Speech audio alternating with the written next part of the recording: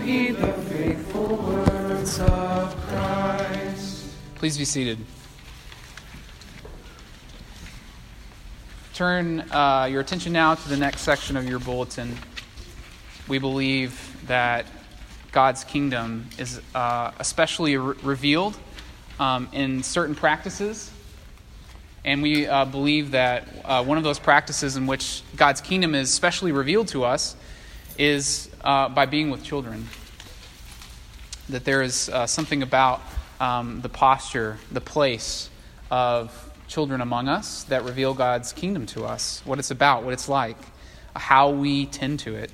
And so because of that, we honor and recognize our children's presence among us.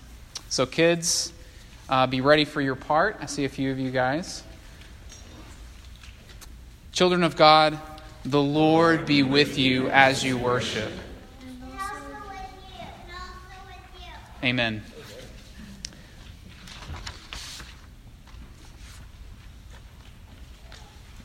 The writer to the Hebrews says of Jesus, "So Christ, having been offered once to bear the sins of many, will appear a second time, not to deal with sin, but to save those who are eagerly waiting for him." Let's pray as we listen to God's word.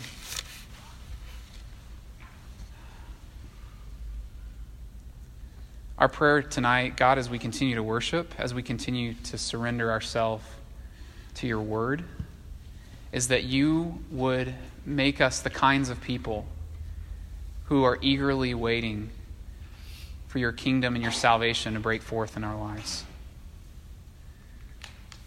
We pray that your Spirit would illuminate for us both this scripture and our lives and the world around us, so that we can not only hear your word, but that we can digest it and we can obey it.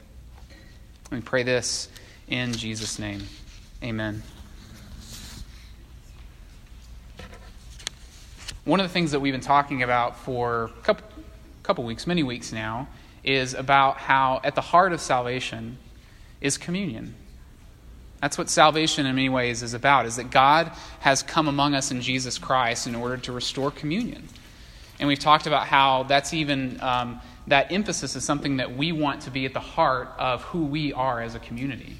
The people who are attentive and responsive to how God is restoring communion. So tonight what we're going to look at, so that's like the what. That's like the what of salvation. The what of salvation is communion. God is restoring communion between us and him and us and one another. And tonight, what our passage in Hebrews opens up for us, and really what this whole text of Hebrews opens up for us, is not just the what of communion, but the how of communion. And a way of talking about what the how of communion is, a word for that, is atonement. Now, atonement, I don't know how that word hits you, but it could hit you in multiple ways. It may be a word that makes no sense to you at all. Like one of those Jesus Christian-y lingo stuff that maybe you've even heard it for a while by being in church, but you've kind of pretended because everyone else nodded their head like they understood what it meant, that you understood too. So maybe you don't even know what it means. Or maybe there is a specific theory of the atonement that's really special to you and that has been really meaningful to you. Or maybe there's a specific theory of the atonement, or maybe only if you're anything like me in the kinds of circles that I grew up in, one very specific theory of the atonement that you grew up with that you either appreciate or you don't appreciate and hasn't been helpful for you. So we're gonna look a little bit about, or we're gonna talk a little bit about the atonement. So part of the reason I'm saying this is just like prepare your hearts for what's coming. That sounds more auspicious than I mean for it to be. What we're saying is that atonement describes the inner mechanics of communion. Communion is what we want our identity and our purpose to be about, and what atonement describes is the inner mechanics of communion. And what we're affirming is that those inner mechanics of communion matter. the how of communion, how it is that in Christ God restored communion with us matters. And it matters because it actually shapes the way that we live our lives. And maybe even some of you especially who feel like atonement is particularly confusing, or the theory of atonement that's been given to you is particularly confusing. Maybe you've even seen particularly how it's shaped your life for good or for bad. So we're just affirming that it matters. And we're affirming something else too. And this is part of the good news that I want to proclaim tonight, is that my goal here isn't to give you the better atonement theory. And our goal here isn't even just to analyze it or to get it exactly right. But part of what we're affirming is that we gather here not just to analyze atonement, but to indwell it. That's what we want to do, is we want to indwell atonement. And what we're affirming here is that inasmuch as atonement has to do with sin, that we understand what sin is by opening our eyes and by confessing it. And so we've already started that process tonight. And inasmuch as atonement is about Jesus, that we and what God has done in Jesus, that we actually begin to grasp what God has done for us in Christ. We grasp that by approaching the throne of grace, which is from Hebrews.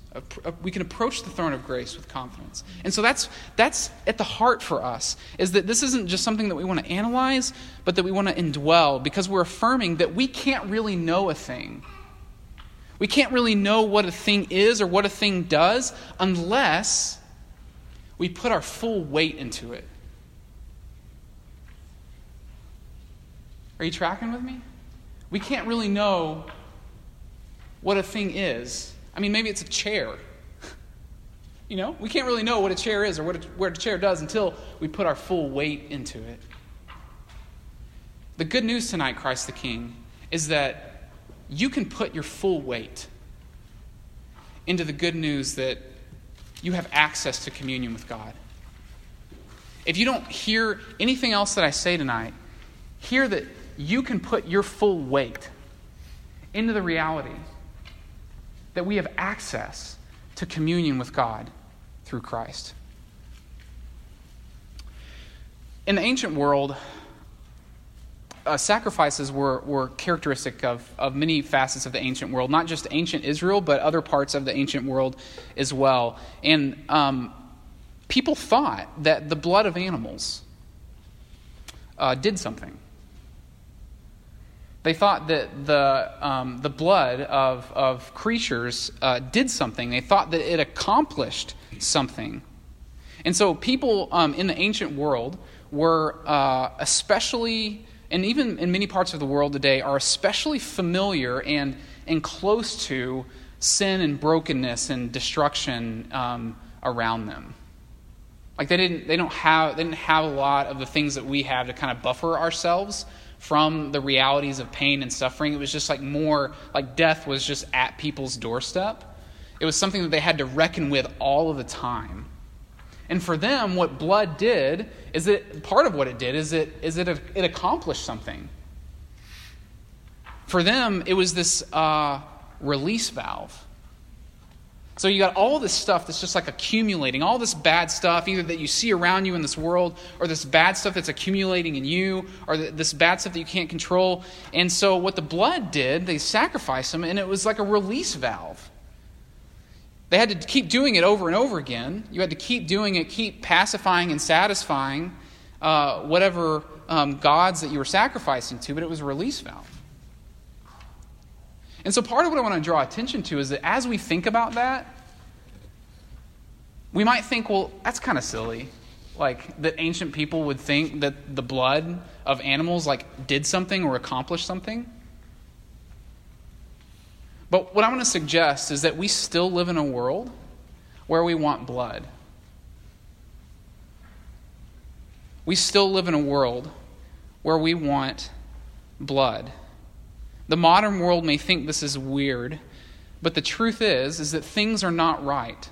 And it doesn't take a lot of hard work for us to either look in and on our own lives or look in those who are near to us or look out in the world to see that things are not okay.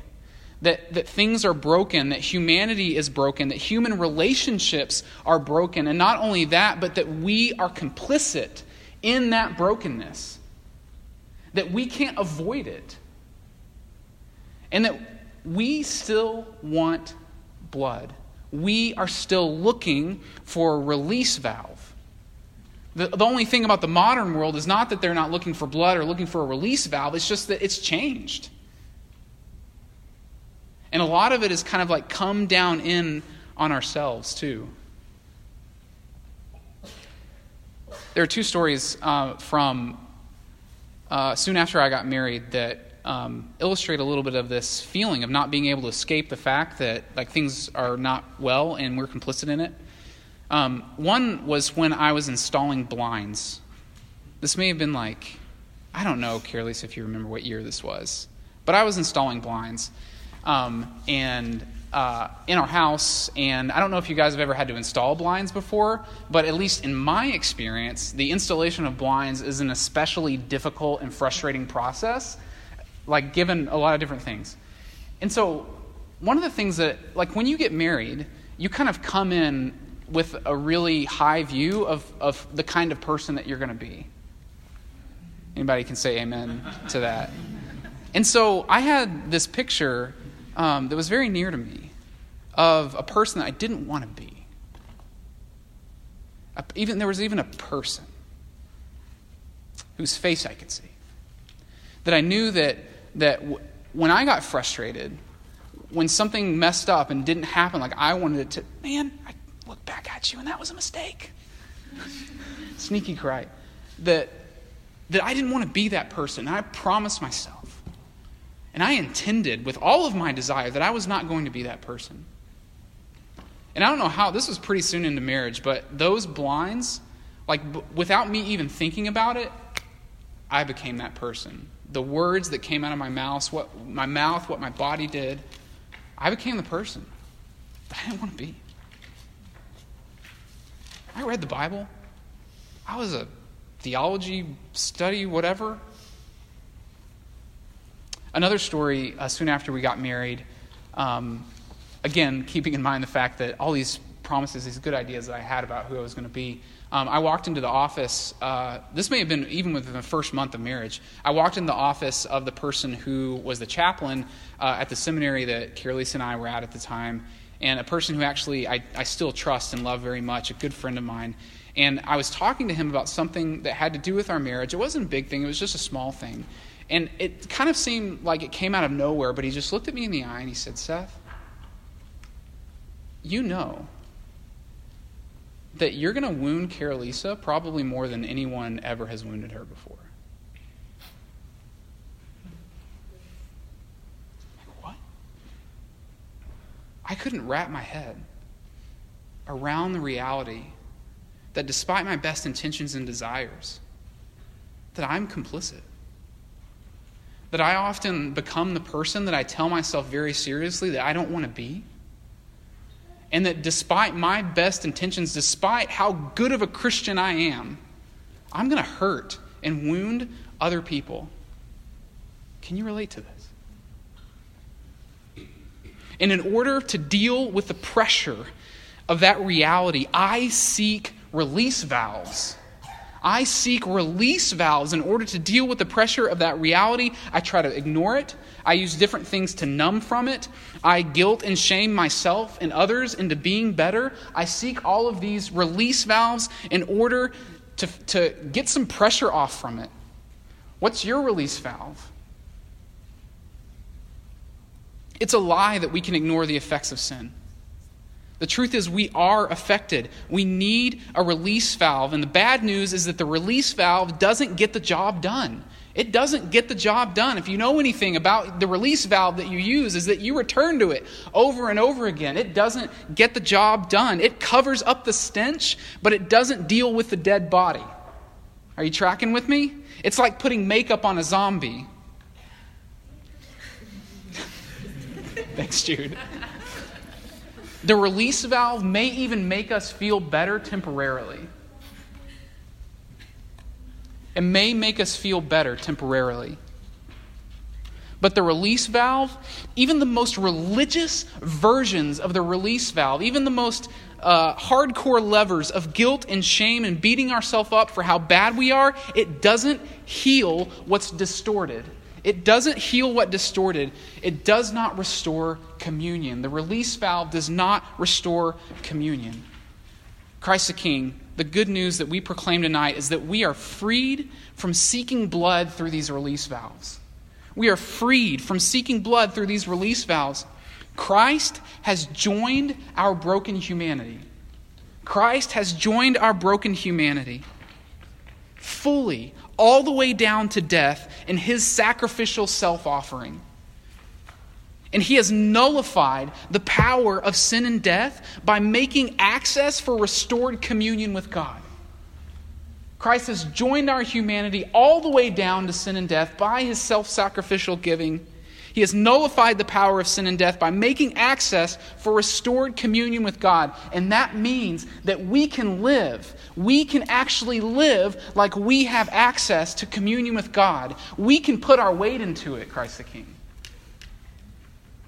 Right? Because there's a difference between acknowledging these things with our heads and actually putting our weight into it. Actually living like we believe that Christ has made access for communion with God. We can put our weight into this. In Hebrews chapter 2, we're in chapter 9, but it's kind of hard to pick up in chapter 9 because there's a lot going on in Hebrews. But Hebrews is again, getting at the inner mechanics of communion. And one of the key passages in Hebrews that helps us understand what the author is saying in chapter 9 is in chapter 2. And the author says, "We do not yet see everything in subjection to him." Translation? It's crazy out there. Like, it's crazy out there. And not just out there. It's crazy in here.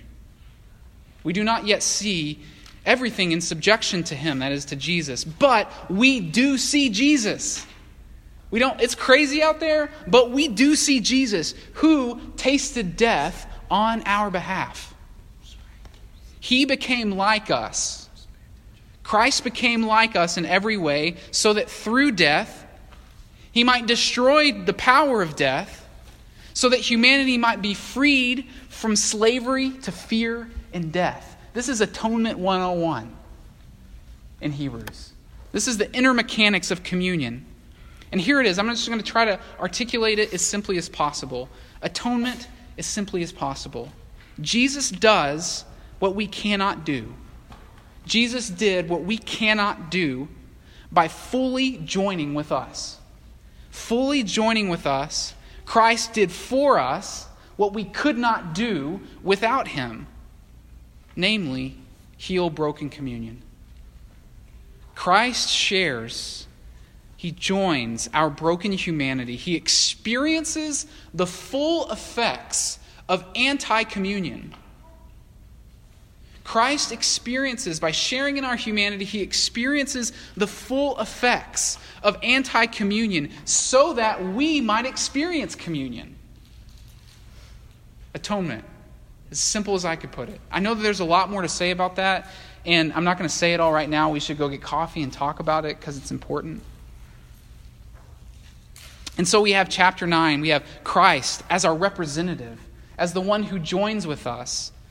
Christ now enters heaven itself, enters into God's presence on our behalf, the author says, as our mediator, as our high priest. And by doing this, by joining with us all the way down to death, Christ offered himself once for all. Once for all. Of course, the author here is playing off of and seeing Jesus as the fulfillment of the Old Testament sacrificial system, like where all this stuff had to be done over and over again, where the blood of bulls and goats had to be sacrificed over and over again, but it didn't get the job done. And so the author of Hebrews is saying that Jesus got the job done. Once for all, he was the mediator. He gets the job done. And this is the key point, is that because Jesus gets the job done, we are free. You are free to live like we have a high priest who is fully identified with us and who has made access to communion with God. You're freed to live like you have a high priest who fully identifies with you. who gets you, who understands, who has drawn your broken humanity into his humanity, and who has made access to communion with God. The point of mediation isn't that you have an angry Father who's angry with us because of our sin and can't stand us, but fortunately we have Jesus to stand in the way of an angry Father. That's not primarily what mediation is about here. It's not what Jesus does. The point is of Jesus' mediation is that we can't restore communion because we're in bondage. Hurt can't heal hurt. You've heard the phrase hurt people hurt people? Like hurt can't heal hurt. We need mediation because we couldn't do it. We live in disfigured, destructed vision or images of God's image, of humanity. And this comes out by giving trust and allegiance in things to things that are not God, and all sorts of idolatry, including giving trust and allegiance only to ourselves. So Jesus does what we cannot do because we couldn't do it. And then Jesus acts on our behalf. This is part of what atonement is about. Jesus acts on our behalf. And get this is key. He acts on our behalf not so that we can keep a distance and don't have to get involved in the mess. It's not so that we don't have to do anything. It's not so that we don't have to get involved in the mess. Jesus acts on our behalf so that we can go in. Jesus acts on our behalf so that we have access, so that we can go in. Jesus is making possible for us what wasn't possible for God's people, for Israel. I don't know if you remember this moment when this is right after the giving of the law in Exodus 20, I think, and they're standing at the foot of Mount Sinai. And God is actually going to speak. His voice is going to speak to his people. They're gathered around Mount Sinai. There's not going to be a mediator in that sense. And God's people say, no thanks. Moses, you do it for us. We don't want to get involved. This is too much for us. We will not approach. Jesus acts on our behalf, not so that we don't have to go in, but so we can go in with him, so that we can have access. Notice in verse 28, this is the last key point that I'm going to point out in this passage. In verse 28, the author said that Jesus is coming a second time. Jesus is coming again, not to deal with sin. Jesus is coming again, not to deal with sin. Do you live like Jesus has already dealt with sin? Are you seeing the implication here? Do you live like Jesus has already dealt with sin, and when Jesus comes again, he's not going to deal with sin? Do you live like Jesus has already dealt with sin? Because most of us, I think, and I often live like this is not true. I often live like Jesus hasn't been our once-for-all high priest and sacrifice.